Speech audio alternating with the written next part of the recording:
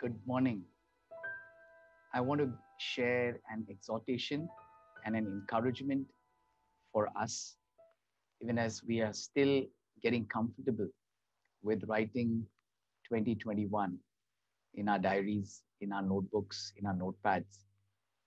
This is a word to help us move ahead in God, to fulfill God's purpose for our lives in the generation that we live in. The question that I request that we ask ourselves is, are you stuck in life, or are you moving upward and ahead in God in accordance with His plan and His purpose for your life? When we look back at the story and the history of Israel as given in the Bible, we understand that God had chosen them by first choosing their father Abraham to bring forth a nation. And it was during the time when they were in bondage in the empire and the nation of Egypt that God promised them and reminded them of what He had earlier promised Abraham, that He would take them into a land where they would be blessed, to become fruitful, to be a strong nation, and that through that nation, all the nations would be blessed by eventually the coming of the Messiah in Israel. But we do know that at that very crucial time in the history of Israel, when after they were led out of Egypt by the Lord, and when they were right there at the border, about to cross into the promised land and to take possession of what God had said, they chose to disbelieve. They chose to be disobedient to God. And as a result of that, what would have most probably been just an 11-day journey from Egypt to the promised land ended up being a 40 years continual circling in the desert, in the wilderness, till the time the Lord declared that that entire generation that had rebelled against Him because of their unbelief would perish in the wilderness, and it's only their children who would be allowed to come into the promised land. I repeat the question that now I had asked a few moments earlier. Are you stuck in life? Are you circling a mountain and circling a wilderness for all these months and years? Or are you moving ahead in accordance with God's plan for your life? Our timeline in fulfilling God's plan for our life is determined by our faith and obedience to God. So the question is to us, do we want it to be an 11-day journey, or do we want it to be of 40 years in the wilderness? Now, it's interesting that when we look at that time in the nation of Israel, and we hear what God had to say about this journey that they were put into, we get to learn something very, very crucial for us today. Let us go to the book of Deuteronomy, chapter 8, and I will read from verses 1 to verse 6. And I will bring emphasis in verse 2. All the commandments that I am commanding you today, you shall be careful to do, so that you may live and increase and go in and take possession of the land which the Lord swore to give to your forefathers.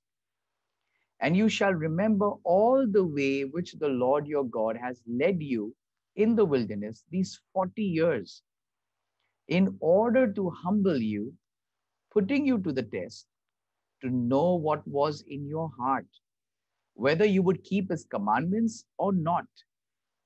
And He humbled you and let you go hungry, and fed you with the manna which you did not know, nor did your fathers know, in order to make you understand that man shall not live on bread alone, but man shall live on everything that comes out of the mouth of the Lord. Your clothing did not wear out on you, nor did your foot swell these 40 years. So you are to know in your heart that the Lord your God was disciplining you just as a man disciplines his son. Therefore, you shall keep the commands of the Lord your God to walk in his ways and to fear him. Now, this is crucial, my brothers and sisters, as we try to understand the nature of the journey of Israel in that wilderness. Though it was a painful disciplining, God's intention was not to destroy the nation or to destroy the people, but God's intention was that they would be transformed. They would be lovingly disciplined to become the people that God had planned for them to become. And then in turn to take possession, to inherit the promises that he had given to their forefathers. And yet, even in that discipline, we see how God lovingly sustained them. God lovingly provided for them. And yes, there were testings all along the way. But all of those testings had a good purpose. So here's what we can summarize from this narrative. And that is how we respond to both blessing and testing, reveal our hearts, and help us understand how desperately we need the Lord to help us draw close to him and become like him. What you are going through right now in your life is not so much about the circumstances or the people who you think are responsible for what is happening to you.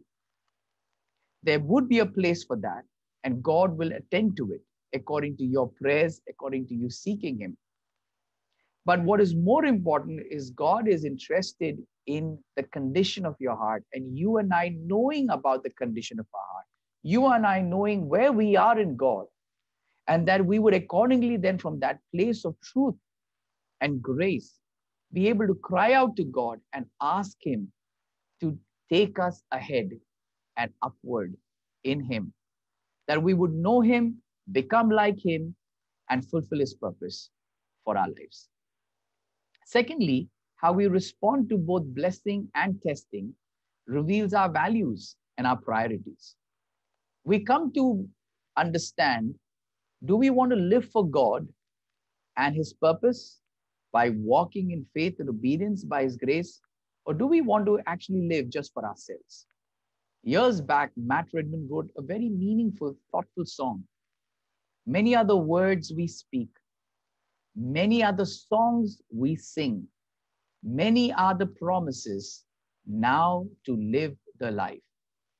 One thing that I am guilty of is that I've made so many claims over these years. I've said so many things to God in times of worship. And I do understand that I would have even been sincere in stating those things and singing those words. But the way God designs our journey is to help us truly understand the true condition of our hearts, our minds, our lives, because we cannot help ourselves. We need God to help us. We need the power of the Holy Spirit. We need the wisdom of God, the strength of God. We need the anointing, the leadership, and the lordship of the Holy Spirit in order to be a continually transforming people. The work of sanctification will be enabled by the power of the Holy Spirit, by the power of God's word, and we will thus be able to fulfill God's purpose for our lives.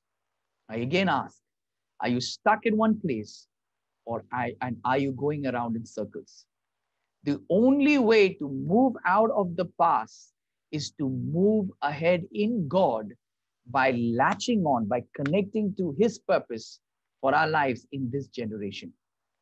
And here are a few verses that now I want to bring forth to us that will help us to do this. You see, it is impossible to obey God without obeying his word. It's impossible to fulfill God's purpose and to walk in his ways without taking earnest heed to his word. His word gives us clarity. His word gives us direction. And that's what the Holy Spirit uses to light our way so that we know the way we should walk in. Are you confused? Are you not knowing what to do? Well, listen to God in His Word, listen to His Spirit, listen to the voice of the Holy Spirit, and you will find clarity and direction. A very important passage, Hebrews chapter 12, verses 1 and verse 2. Look at what it says, how we need to move ahead. It says, therefore, since also we have such a great cloud of witnesses surrounding us, let's rid ourselves of every obstacle and the sin which so easily entangles us. And let's run with endurance the race that is set before us, looking only at Jesus, the originator and perfecter of the faith, who for the joy set before him endured the cross, despising the shame, and has sat down at the right hand of God. My brothers and sisters, one of the words that come to my mind when I think about our Lord Jesus Christ is the word focus. Jesus was focused. He had come to do the will of the Father. And that meant that he had to live a sinless life, a life of perfect obedience to the Father, every day, every moment. And he would then willingly suffer on our behalf, die on the cross for our sins, a brutal, horrific, yet precious sacrifice for our sins. And he would be raised up after 3 days after he was buried for our justification. And then be seated at the right hand of the Father. Jesus was focused. And that's why he could fulfill God's purpose for his life. And today that same exhortation comes to us. And therefore the writer of Hebrews says, look to Jesus. Look to the one who's the author and the perfecter of your faith. Look to him as your example, who for the joy that was set before him endured the cross. My brother and my sister, here is my encouragement and exhortation to you. Endure it. Go through it.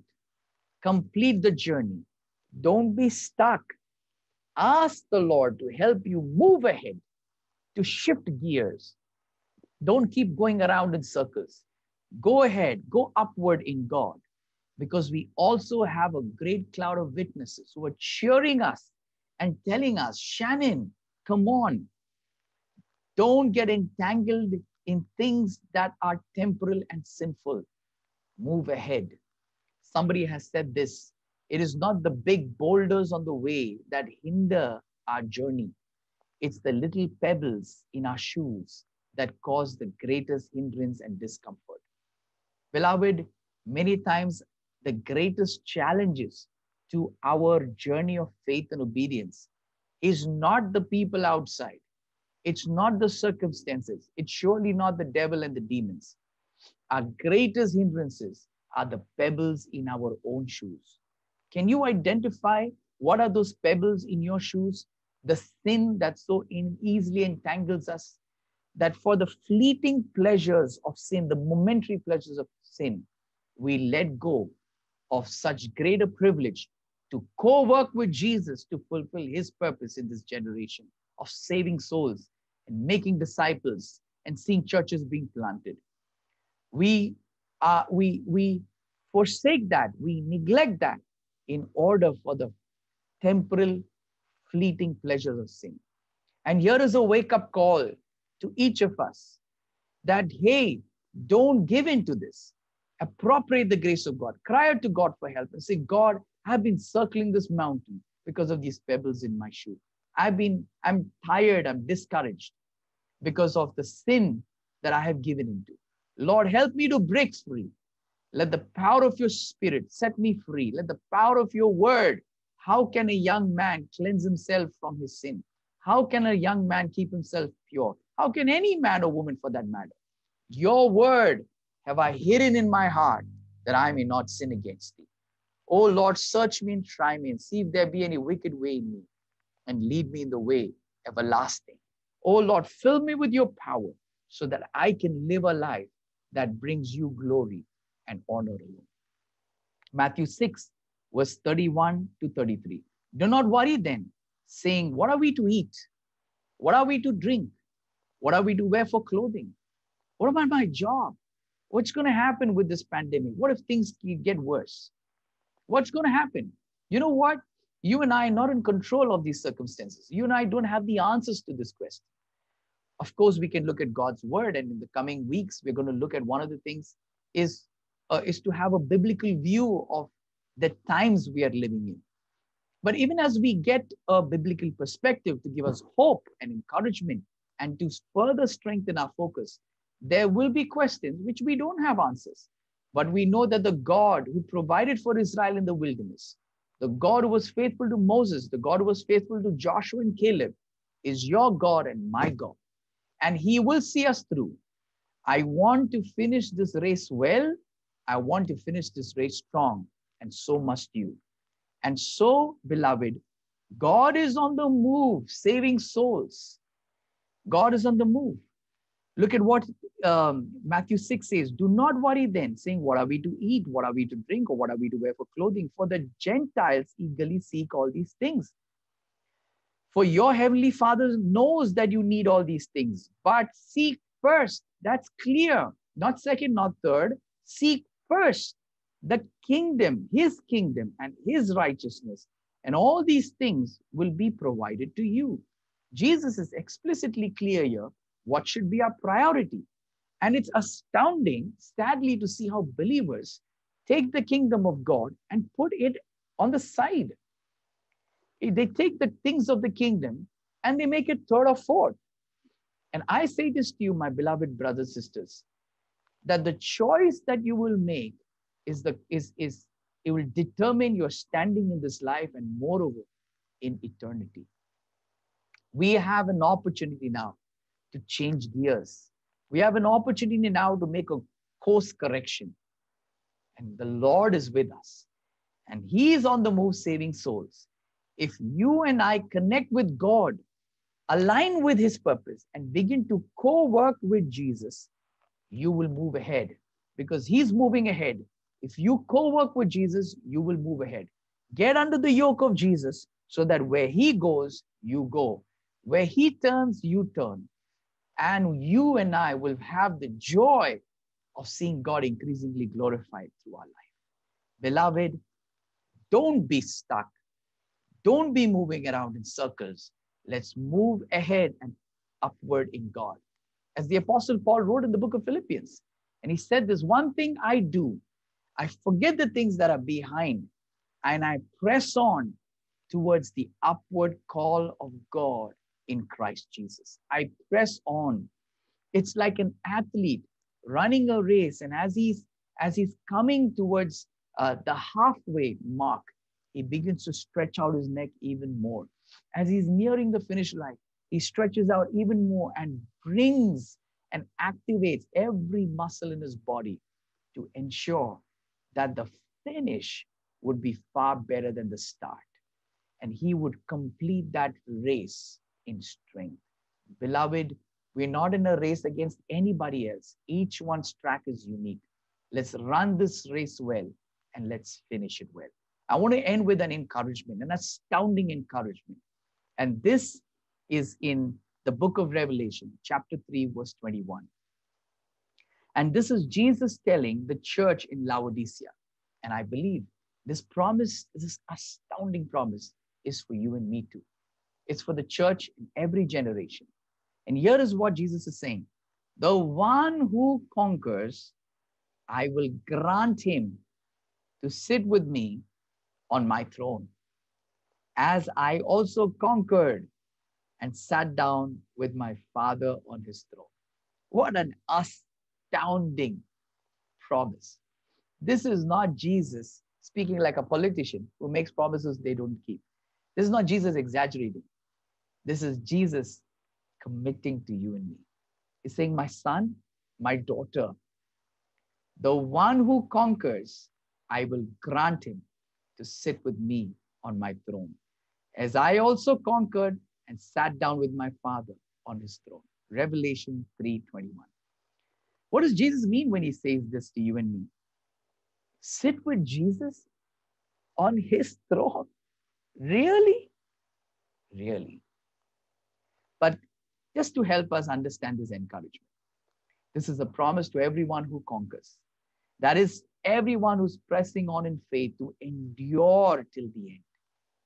in spite of every painful testing, trial, and luring of the sinful pleasures, you are overcoming that.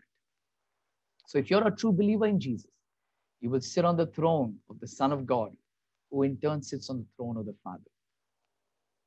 And we see that, when we look at the New Testament, there are scriptures that clearly speak that the throne of God is to signify the right and authority to rule the universe, to rule everything seen and unseen. And we see that a time is going to come when all things will be put under the feet of Jesus. And there is a verse in Ephesians that says that he put all things under Jesus' feet and gave him as head over all things to the church, which is his body, the fullness of him who fills all in all. We, the church, the body, are the fullness of him who fills all. And what I think this means is that the universe will be filled with the glory of God. And one dimension of that glory will be the complete, unopposed extension of Jesus' rule everywhere. So, Jesus fills the universe with his own glorious rule through us. Sharing in his rule, we are the fullness of his rule. We rule on his behalf, by his authority, under his authority, by his power. And in that sense, we sit with him on the throne. Beloved, none of this can be fully felt as we should. You know why? Because this is staggering. We're going to sit with Jesus on his throne. But not everyone. To him who conquers. It's too good. It's too amazing. And that's why the Apostle Paul prayed in that same book of Ephesians 1:18. He says, I pray that the eyes of our hearts be opened. Be enlightened that we may know what is the hope to which he has called you. Beloved, without the power of God and his help, we cannot feel the wonder of what we are destined to become. What if we are granted to feel it right now, as it really is? All our emotional reactions to this world will change.